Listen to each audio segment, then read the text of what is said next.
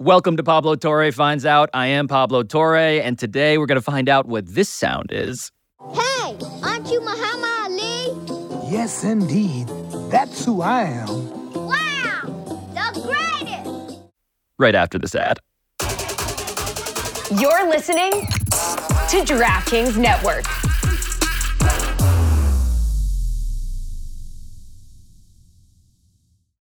Another day is here, and you're ready for it. What to wear? Check. Breakfast, lunch, and dinner? Check. Planning for what's next and how to save for it? That's where Bank of America can help. For your financial to-dos, Bank of America has experts ready to help get you closer to your goals. Get started at one of our local financial centers or 24/7 in our mobile banking app. Find a location near you at bankofamerica.com/talktous. What would you like the power to do?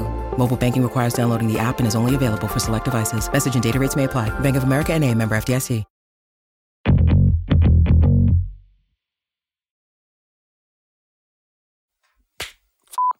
That was terrible. I could just Keep this part in. It just didn't land. Keep this part in. Try it. Try again. All right, here we go. That was slightly better. Slightly better.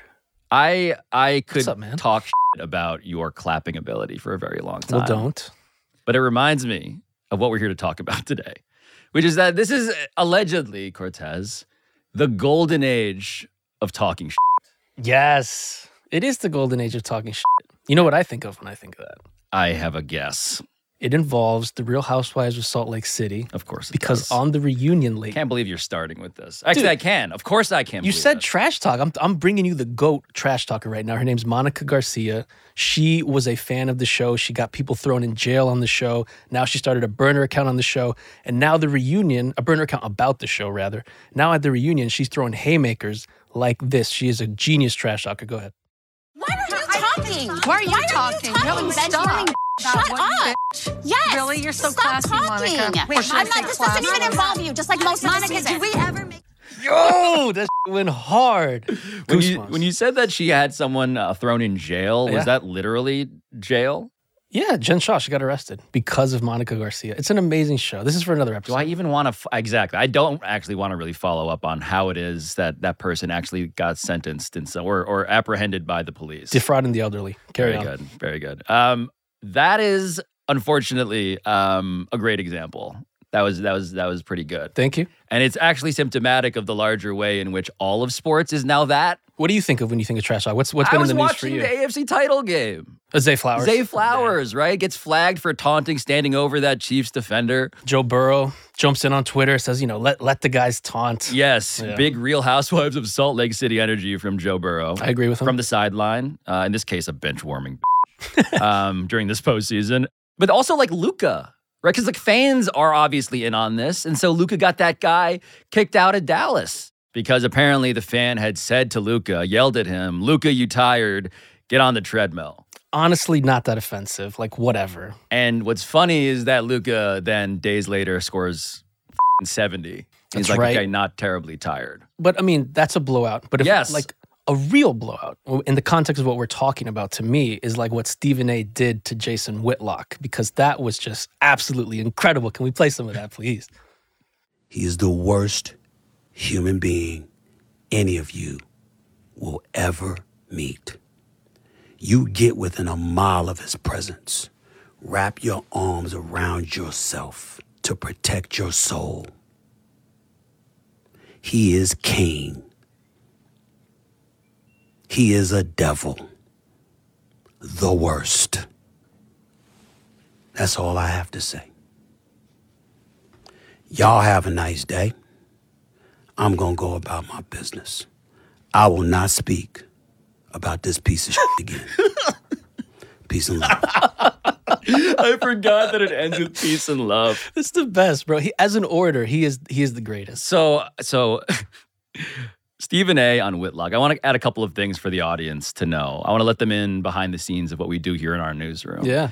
We have never spiked an episode until the time that Dan visited New York and he sat where you sat, are sitting now, and we attempted to do an episode about Cain himself, the devil. The lost tapes. I mean, those are buried now. And I won't get into right now why we spiked it, just know that we tried and there was some shit in there. And I decided journalistically, like, we're not ready to report this in public yet. Yeah, because the bar on this is what Stephen A. did. And we haven't even gotten to the real bar. The real bar, bars, to me, is a line that on paper doesn't sound as impactful as calling someone a biblical traitor, but in delivery, I mean, it was this. I couldn't write, huh? While you were on Blaze TV, spewing that bullshit to people, did you tell them that? Did you tell them how you stood outside of First Take begging me to talk to you? Did you tell them that once this same article in Deadspin came out, weeks later you wrote a lengthy apology to me in an email, begging me to forgive you, pointing out how you were betrayed by this particular writer, so you know how I must feel that you betrayed me? Did you tell the folks that? You bitch.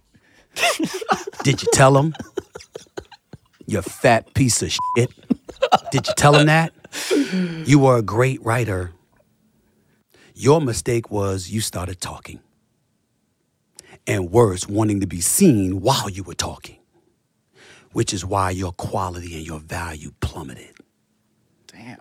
Because when we see you and we listen to you, we know how worthless you are. Stephen A. says the B word in a way that I have not heard delivered from him because it just felt like it came from the soul, the most real, deep place inside of him. To me, what I love about that and what I see when I watch that is almost like a bouncing vibrancy to him in the first part of that clip. When he's running through the things and he's like, did you tell him that? Did you remember? And he's almost like... And he gets real close yes. to the mic. And the second part of the clip is even more in a different performance of slowing it down. Yes. Pace-wise, there's nobody that could do both. The one pushback I will give Cortez, which brings us around to today's episode, is that you called him the greatest. And it's an understandable claim. It's just not true. I don't know how I could be wrong on that, so go ahead. So what I wanted to do today is educate people about genuinely the greatest trash talker of all time. We talk about how Stephen A. in that way is a poet. I want to bring actual poetry to the proceedings here. I want to tell people the story of the literal greatest of all time as he came to be known, as he appointed himself, and how it is that he actually earned that title to the point where he got nominated for a Grammy. And that's after the break. You bitch.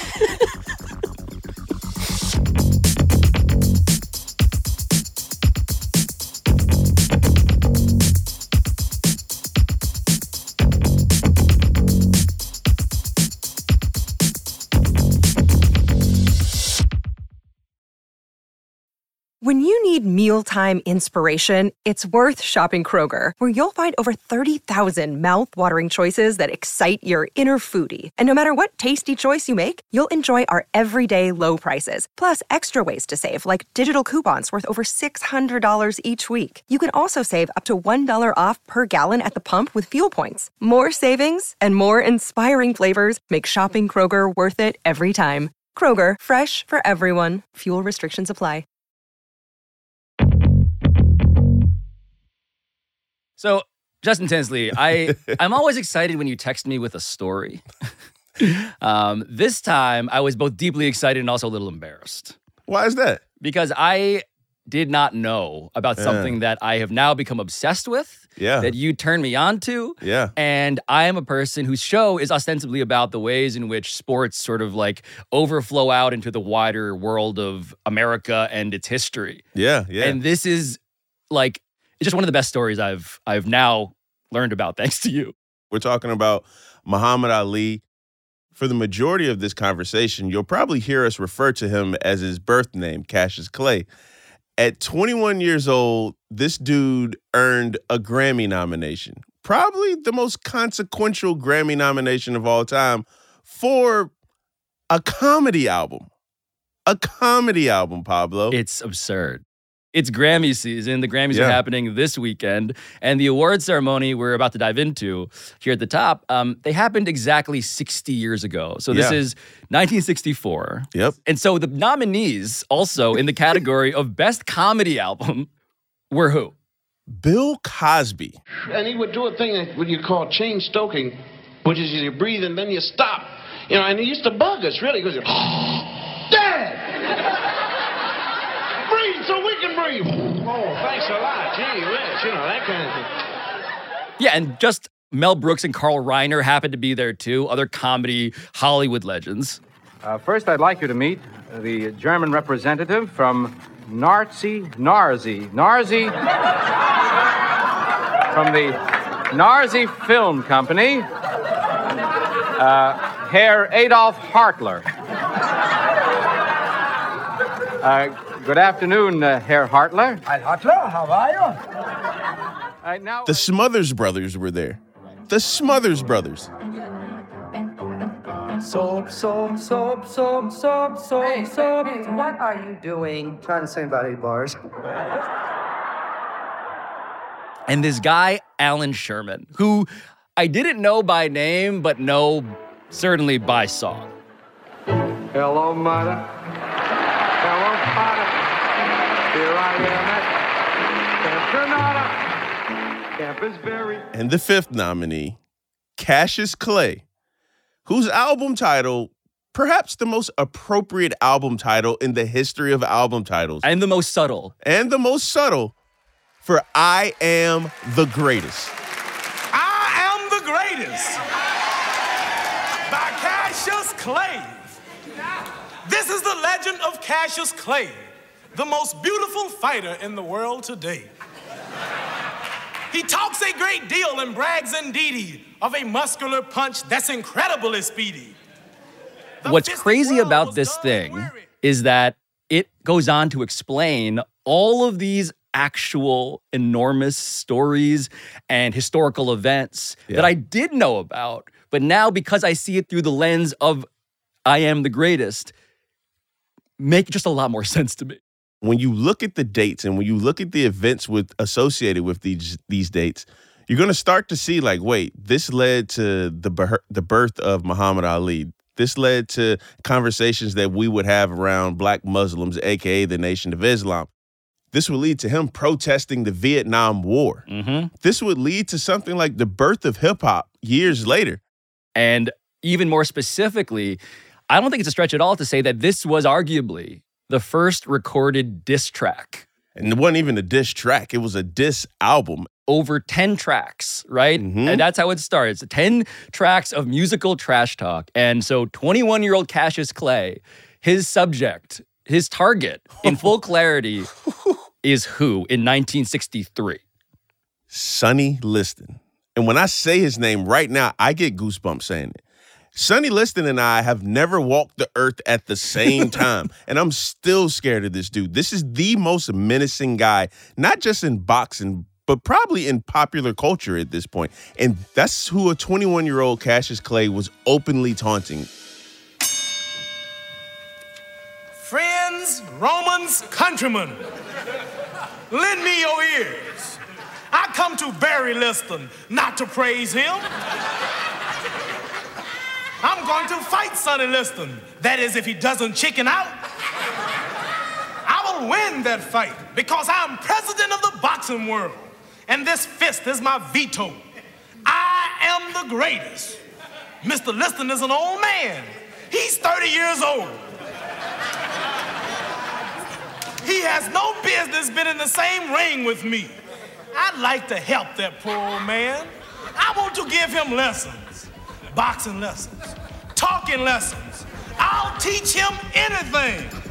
But since he's gonna fight me, what he needs most is falling lessons.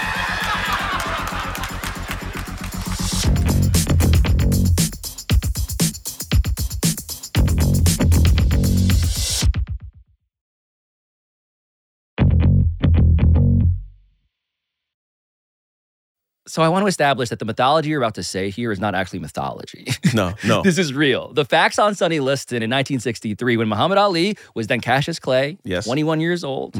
And by the way, Cassius Clay at this point had never been heavyweight champion of the world. No, he hasn't. He was an up-and-coming boxer. And the man who had that title, which also meant you were the biggest and baddest athlete, human being on earth, belonged to Sonny Liston. That was the belt that he owned. And Sonny Liston was more than just like a good heavyweight. He was what? He was an all-time great heavyweight. Like, this dude was a problem in the ring, but he was also a problem outside of the ring, which only added to the mystique around him. If I can, I want to read a quote from Henry Conrad. This is in Thomas Hauser's 1992 biography, Muhammad Ali, His Life and Times. This is an exact quote. Sonny Liston was a mean f***. This was a guy who got arrested 100 times. He went to prison for armed robbery. He got out, went back again for beating up a cop, wound up being managed by organized crime. When Sonny gave you the evil eye, I don't care who you were, you shrunk to 2 feet tall. And oh yeah, one more thing. He could fight like hell. Like, this stuff about like the mob ties, real, okay? These are real ties that he had. Sonny Liston, just maybe a more simpler way to say it. This was the guy that a young Mike Tyson idolized and looked up to and also feared. Liston was the real deal. You know, like some guys out here, they get in the paper. Liston was knocking the cops out, breaking the just knocking. So when he comes to a town, Liston comes to Philadelphia, so to speak. The cops made a call. They come to the train station, the bus station, wherever you at. You can't come here. You get on the bus and leave. They won't let him. St. Louis, you can't come here. The cops at the train station, get on the bus and leave. They won't let him come in the States. Formidable, mean son of a bitch. And he happened to be a fighter. Dude, like Chuck Wepner. I had 147 fights, 4 world champions I fought 9 guys in the top 10. The real-life inspiration for Rocky Balboa has said, nobody ever hit me like that guy. Every time he hit, he broke something. So I went to 10 rounds with him. He broke my nose, my left cheekbone, and gave me 72 stitches. And for good measure, by the way, George Foreman, one of the great heavyweights of all time, he trained with Sonny Liston, and what Foreman said was, "Oh, Sonny Liston. No doubt the scariest human being I've met in the ring." But I want to point out here that Sonny Liston became a household name because in 1962 now, he had knocked out Floyd Patterson. And Floyd Patterson, again, for the kids out there, this is an all-time great. This was the defending heavyweight champion of the world. Sonny Liston knocked his ass out in 2 minutes and 6 seconds into the first round. Yes. He becomes champion. Yes. The next year, 1963, Sonny Liston knocks out Floyd Patterson again in 2 minutes and 10 seconds. Again in the first round to defend his belt. He had just knocked Floyd Patterson out again for a second time. And he said this quote, "A prize fight is like a cowboy movie. There has to be a good guy and a bad guy. People pay their money to see me lose. Only in my cowboy movie, the bad guy always wins." He's a villain, right? He's a villain, dude. Like, there is no hyperbole with this guy. Like, no, if you told me that Sonny Liston was dangling people out of windows, yes, I'd be like, yeah, that tracks. Yeah, and that's just the appetizer. Right. And so this is all to say that is the man that at 21-year-old Cassius Clay is like baiting. He's actively calling him out. And because Cassius Clay, of course, you'd be unsurprised to learn, I suppose, was an ambitious young man. Yeah, that's one way to put it. And Sonny Liston's response about what he wanted to do to Cassius Clay was, not all that subtle either. If him caught him turtling, I'll kill him. And if he run, I'm going to catch him and kill him. It's also worth pointing out that Cassius Clay at this point, this was not like him winning over everybody with his boxing acumen. March 1963, Cassius Clay had just fought Doug Jones in front of Madison Square Garden. He had sold out the Garden, which was great. But the Garden didn't exactly love the fact that Clay eked out this decision over Doug Jones. Cassius Clay is mimicking some of the people who are booing the decision. Well, Doug Jones very nonchalantly says anything. Debris is coming into the ring now. And then, June 1963, a couple months later, Cassius Clay goes to Wembley Stadium in London, and it's a big fight, and he knocks out Henry Cooper. But in the process, Henry Cooper also knocks him down. Yeah. He falls backwards into the ropes.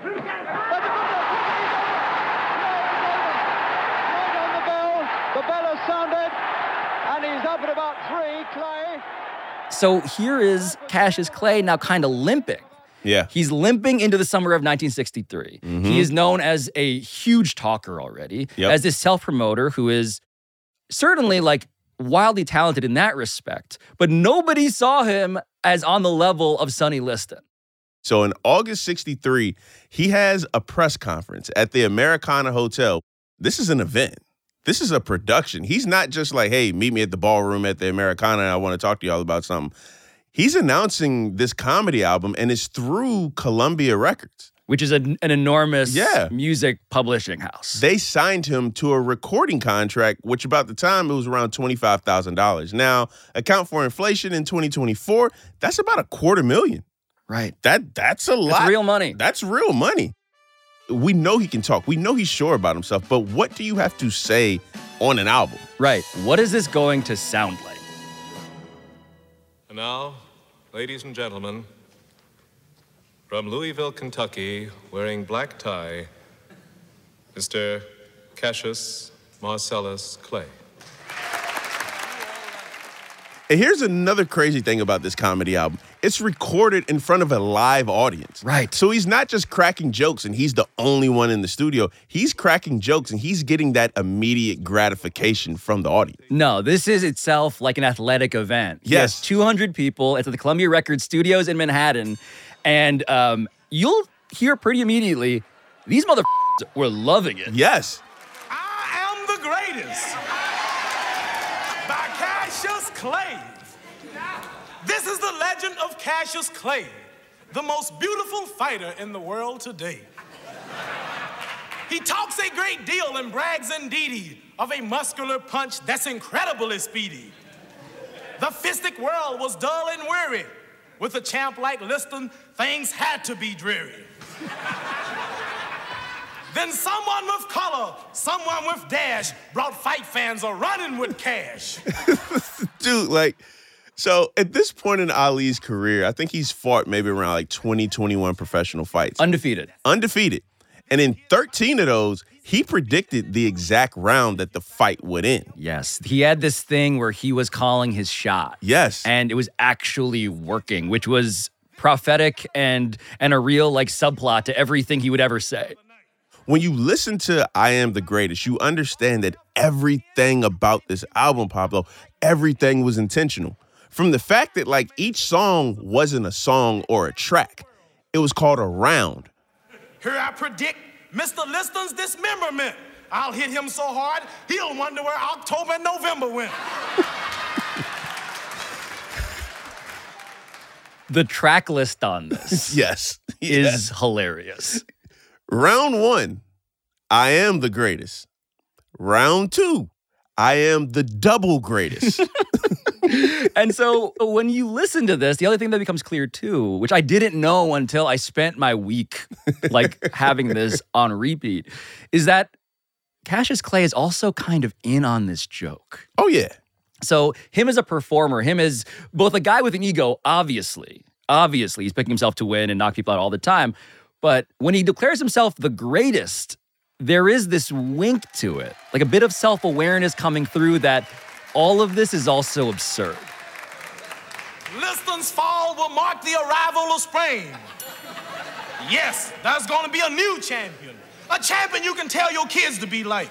I'm a perfect idol for the kids. I'm good looking, clean living, cultured, and I am modest. Just like him, again, actively trolling Sonny Liston. Yeah, but I want to talk about track 3, I want to talk about round 3. It's called Do You Have to Ask? And when you listen to it, there's like this call and response method. It reminds you of a Greek chorus, but when you listen to it, it's kind of like the predecessor for what would become hip-hop music. Cassius of old dropped Caesar 20 centuries ago. Go, go, go. And this Cassius will cool Liston, as you already know. No. Yes, yes, yes. For at the end of the bout, you are going to hear the ref shout. The winner and new champion. Mr. Liston won't see that the victor is me, for stars are all he'll be seen. Twinkle, twinkle, little stars, Liston's on his way to Mars. There's an article from Esquire magazine in '63 written by Tom Wolfe, one of the great writers of all time. And he's there for the rehearsals. And he's watching Ali, Cassius Clay, micromanage. Yes. And it's so funny to imagine that scene while also looking again at this track list. Oh my God. Because from here it begins to resemble the track list does, like the Andre 3000 flute album. Yes. Where it's like The Night in Hawaii when I turned into a panther.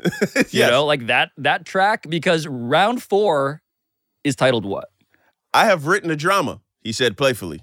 Yes, the sentence. Yes, that's the title of the song. I'm not quoting him. That's the title of the song. Round 5. Will the real Sonny Liston please fall down? Round 6. Funny you should ask. No, literally, that's the title. That's the title. Funny you should ask. Round 7. 2138. Yep. And round 8, appropriately titled, The Knockout. And there was this question heading in, right? Like, okay, we have this athlete. He's awesome at sports. Cool. We're going to have him do music stuff. Yep. Is this going to feel, as Tom Wolfe put it, like this is forcing piano lessons on somebody?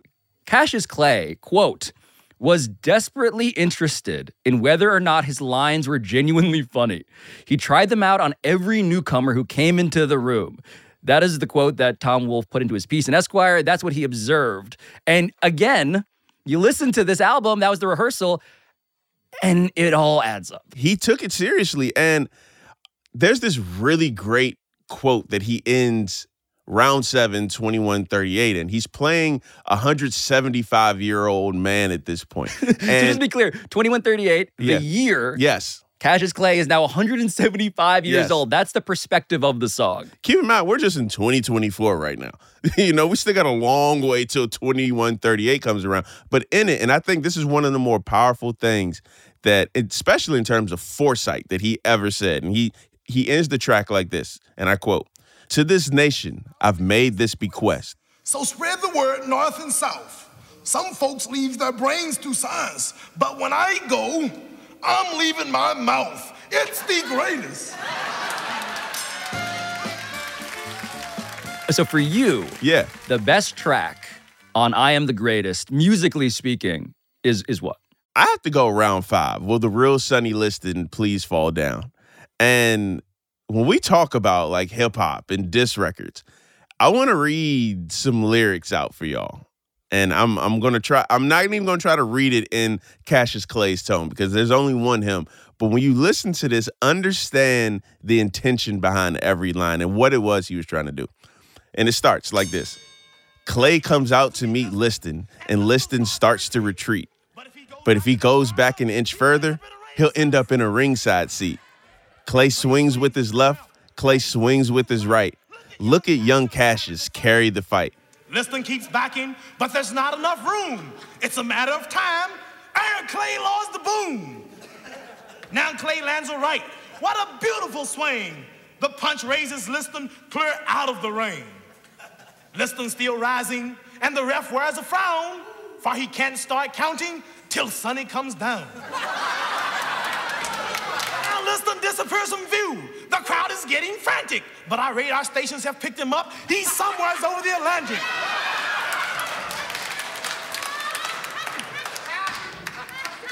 Who would have thought when they came to the fight that they witnessed the launching of a human satellite?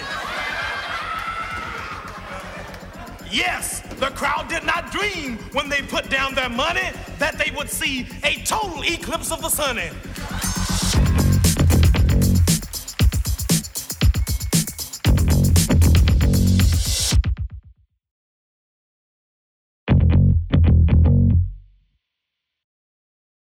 So this is our way, by the way, of setting the stage for one of the greatest sporting events that have ever happened. Yeah. So this is the actual Ali Liston fight. We're in February 1964 now. It's 60 years ago this month as well. Yep. Mm-hmm. And the reality, for people who maybe were swayed as persuadable voters here by Cassius Clay, the reality was that Las Vegas had Sonny Liston as a 7-1 favorite. Mm-hmm. It was actually, according to the reporting at the time, I went through newspapers, it was almost impossible to find a bookie who would even take the bet. And that's respect to Liston.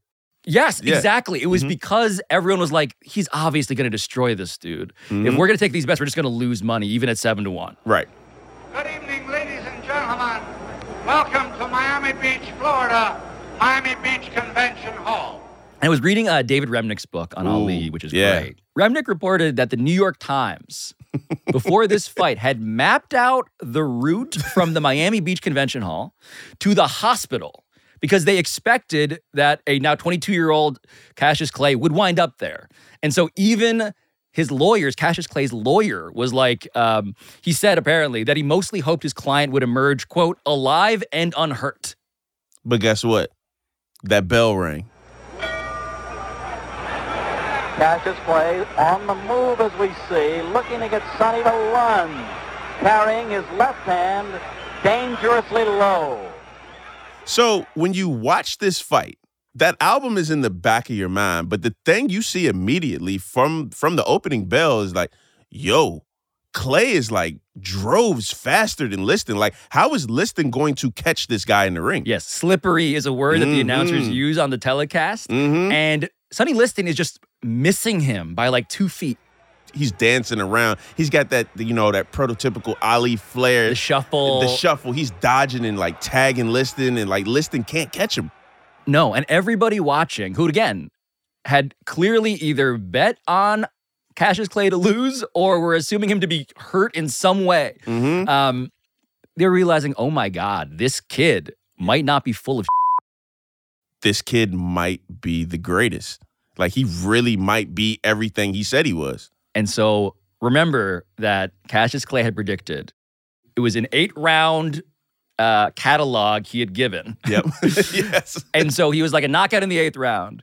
But what's crazy about this fight, what's even wilder about all of this, is that by the end of the 6th round, Cassius Clay has cut Sonny Liston's face open. He is bleeding. Yeah. The cameras are zooming in as he is tended to by his corner man.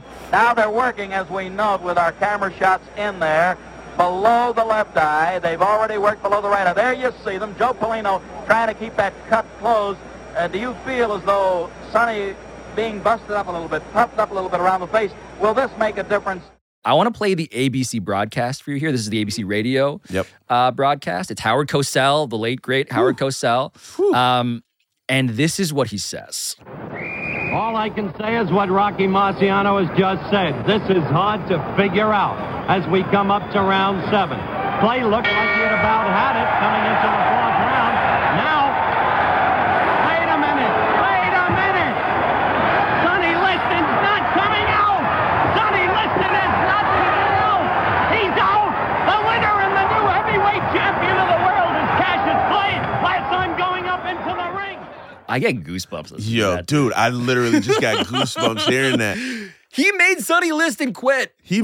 Sonny Liston didn't leave the corner. No, so this is before the 7th round. Before the 7th round. So reality is actually even better than the prediction that Cassius Clay had made of knocking him out in the 8th.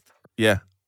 And immediately after it's clear that the fight is over, Cassius Clay is now, of course, mobbed. Microphones are jammed in his face. Yep. And when you listen to him in this moment, it is like he had walked out of the Columbia Records studio directly in front of this microphone because he says this. I am the greatest. Cassius Clay, I am the greatest. World, here's how We're ready with Cassius. I am the greatest.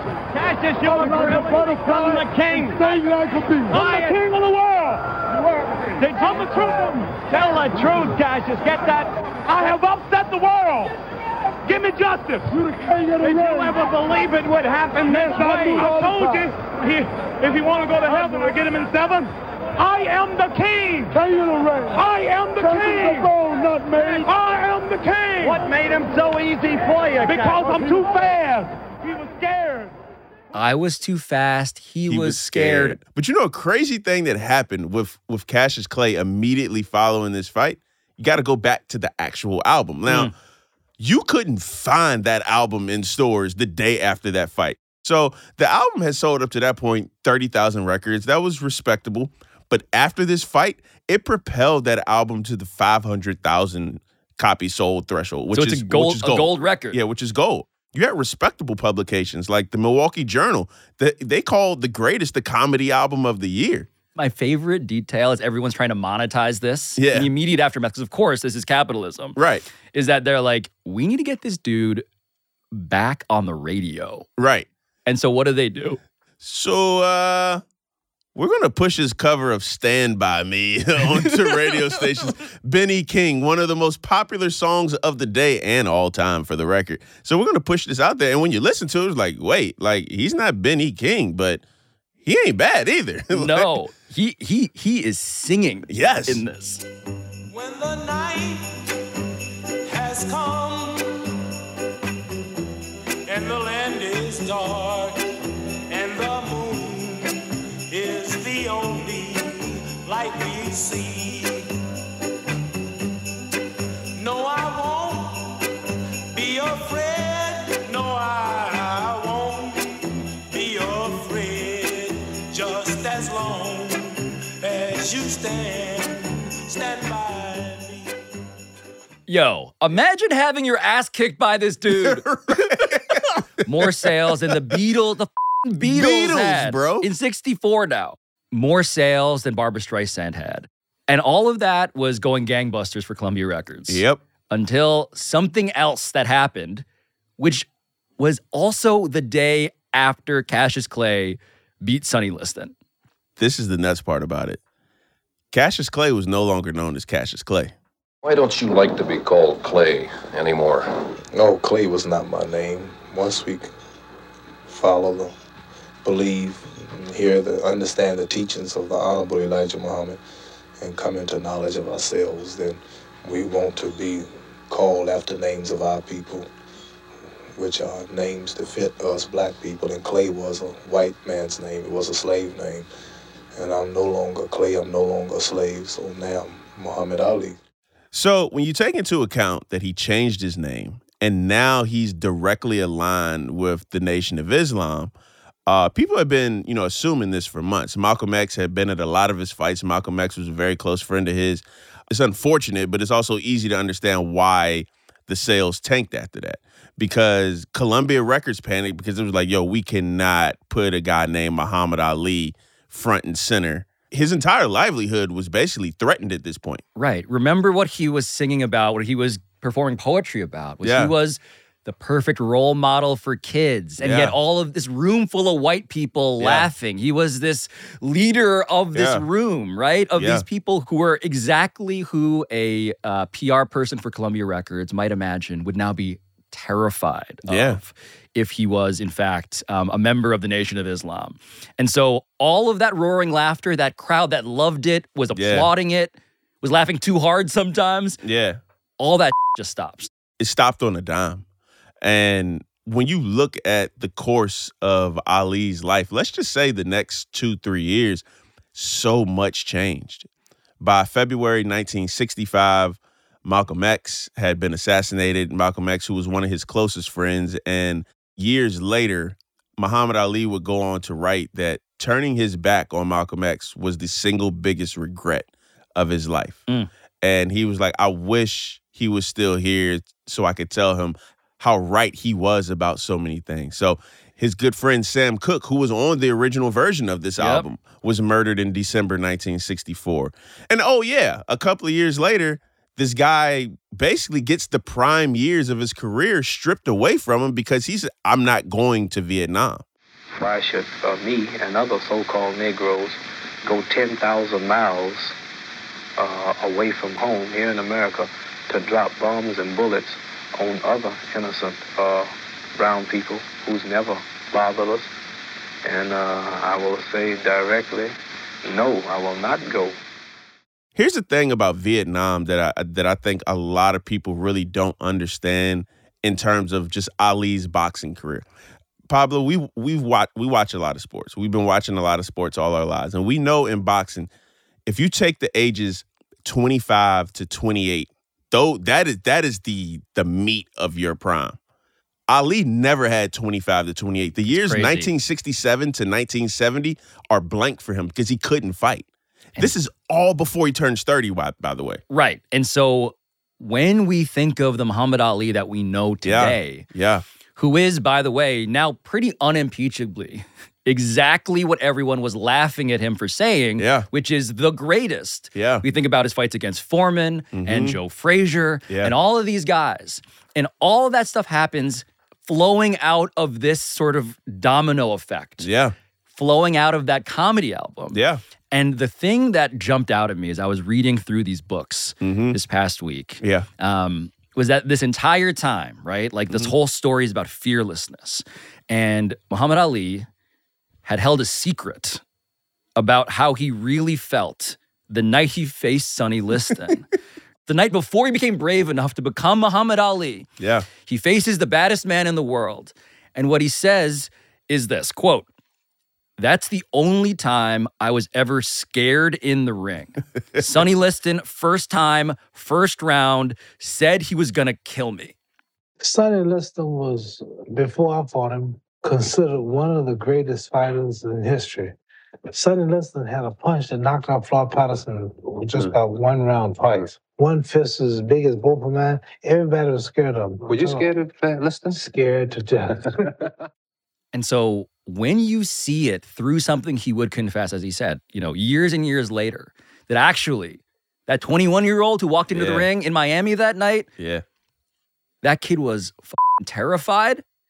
It changes actually also the way the album sounds when you listen to it again. Absolutely. And it's one of the more relatable concepts about the album, because we've all been that young kid who was like, probably bullshitted their way into a room that we probably didn't deserve to be around in. the horn for us. Yeah. Around the horn for us. Like, oh, shit. He's a 21-year-old basically building his confidence up on the fly, which is a very dangerous move because if it doesn't work out, that's how you're remembered in history. Right. He goes all in on himself. Yeah. And he's doing it in a way that, again, I got to cite David Remnick here because Remnick interviews Floyd Patterson years and years later about Ali in this book. And this is what Floyd Patterson tells him. And it kind of, when I read this, it kind of just explained everything to me about why Cassius Clay was doing all of this in the way that he did that young. Floyd Patterson said this, quote, "I never liked all his bragging. It took me a long time to understand who Clay was talking to. Clay was talking to Clay. All of Clay's bragging was a way to convince himself that he could do what he said he'd do." And when you see that in that way, man. Yeah, man. Like he's actually trying to motivate himself, to convince himself he's the person who needed to be convinced that he was the greatest this entire time. That's some deep shit when you really look at it. Because you're basically playing your own experiences, your own emotions out on the world stage. Right. It's different, sitting on the couch with your friends, be like, oh, yeah, I'm going to be the greatest at whatever profession. I'm going to make the league one day. Yeah, I'm going to make the league. No, you're doing it in front of the world. The cameras are here. The reporters are here. Your life, your safety, your physical health is on the line. Exactly. And to know that, like you just said, he pushed all the chips to the center of the table on him. He bet that this is the literal interpretation of betting on yourself and winning beyond your wildest imagination. But it's important to point this out. 64 is the year that changed Ali's life. He became the greatest. He beat Sonny Liston, but he did take an L that year. He didn't win the Grammy for Best Comedy Album after all this. Sorry, if you got this far in the podcast, you thinking he won. Surprise, surprise. He lost to Alan Sherman. Alan Sherman beat that ass. Yeah, Alan Sherman, Sonny Liston. Hello, mother. Hello, father. Here I am at Dude put on a propeller on his head, for the record. And this is who he lost to. I demand a fucking recount. I demand a fucking recount. Are you serious? Alan Sherman put a propeller on his head, and he is singing, hello, mudda, hello, fada. Cassius Clay just beat the scariest man in the world. He didn't even come out the corner. But the good news from Muhammad Ali is that he would get another shot at the Grammys. And this is where it's just like the story doesn't end, right? So Muhammad Ali, it's 1976 now. Yeah. Okay? Yeah. Mm-hmm. And he gets a second Grammy nomination because he's returned to the recording studio to take on what was arguably maybe the only opponent scarier than Sonny Liston, Justin Tinsley. Tooth decay. Calm down. Ali, what you doing here? I have a new battle coming up. Win! with food. This is a different kind of battle, and I have to train just as hard. Eat the right kind of food, and good, healthy exercise won't hurt either. This one's against Mr. Tooth Decay and the terrible, terrible things that brings that nasty Mr. Tooth Decay around. So I should say that this extremely real album, Justin. Yes, it's real. The Adventures of Ali and His Gang versus Mr. Tooth Decay got nominated for a Grammy for Best Children's Music Album. Which honestly, Pablo, it makes a lot of sense when you think about it. Like, this dude was literally known for his mouth, and he's promoting good oral hygiene to kids. Like, it makes total sense. And so he comes full circle again. Yep. He gets to be the role model. This is now, again, 76. Yeah. Right? And now we think of Ali, right? As you called him at the beginning of the show. Like one of the most popular men ever. Yeah. And so now you understand what he went through to come back around to claiming that title, to be a guy who parents would be like, listen to Muhammad Ali, brush your teeth. Yeah. It was, and the cast on this. Dude, he's got Howard Cosell. He's got Frank Sinatra. Like, this is a who's who. These are A-listers. My friends, have you seen two funny-looking characters running amok around here? Hey, aren't you Muhammad Ali? Yes, indeed. That's who I am. Wow, the greatest. And the fastest. Wait till the king hears about this. Yeah, Charles, let's go tell him. Hey, wait a minute. May I come too? Oh, boy. When you texted me, if you had told me this is all going to end with dentistry. Yep. Tooth decay, bro. I would have not believed you. Pablo, hear me out. Muhammad Ali, tooth decay, sprinkle in Sonny Liston in the middle. We got an episode, That's baby. Right. A little Nation of Islam, some Vietnam, some mafia. We check all the boxes here. It's just one of my favorite stories of all time, Justin. Pablo, you know I love talking about stories like this to you. We always do an incredible deep dive, and this is just the latest. Yeah, my wife asks me, why are you listening to an album about tooth decay on repeat? And I'm like, because, honey, Justin Tinsley is trying to help me tell the story of the greatest mouth in sports history. Thank you, dude. Thank you.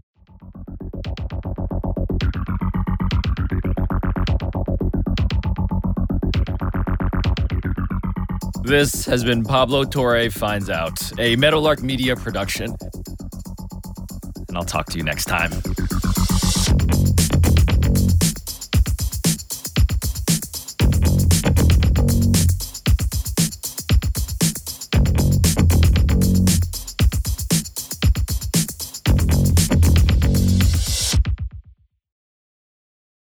For the ones who work hard to ensure their crew can always go the extra mile, and the ones who get in early so everyone can go home on time, there's Grainger, offering professional-grade supplies backed by product experts so you can quickly and easily find what you need.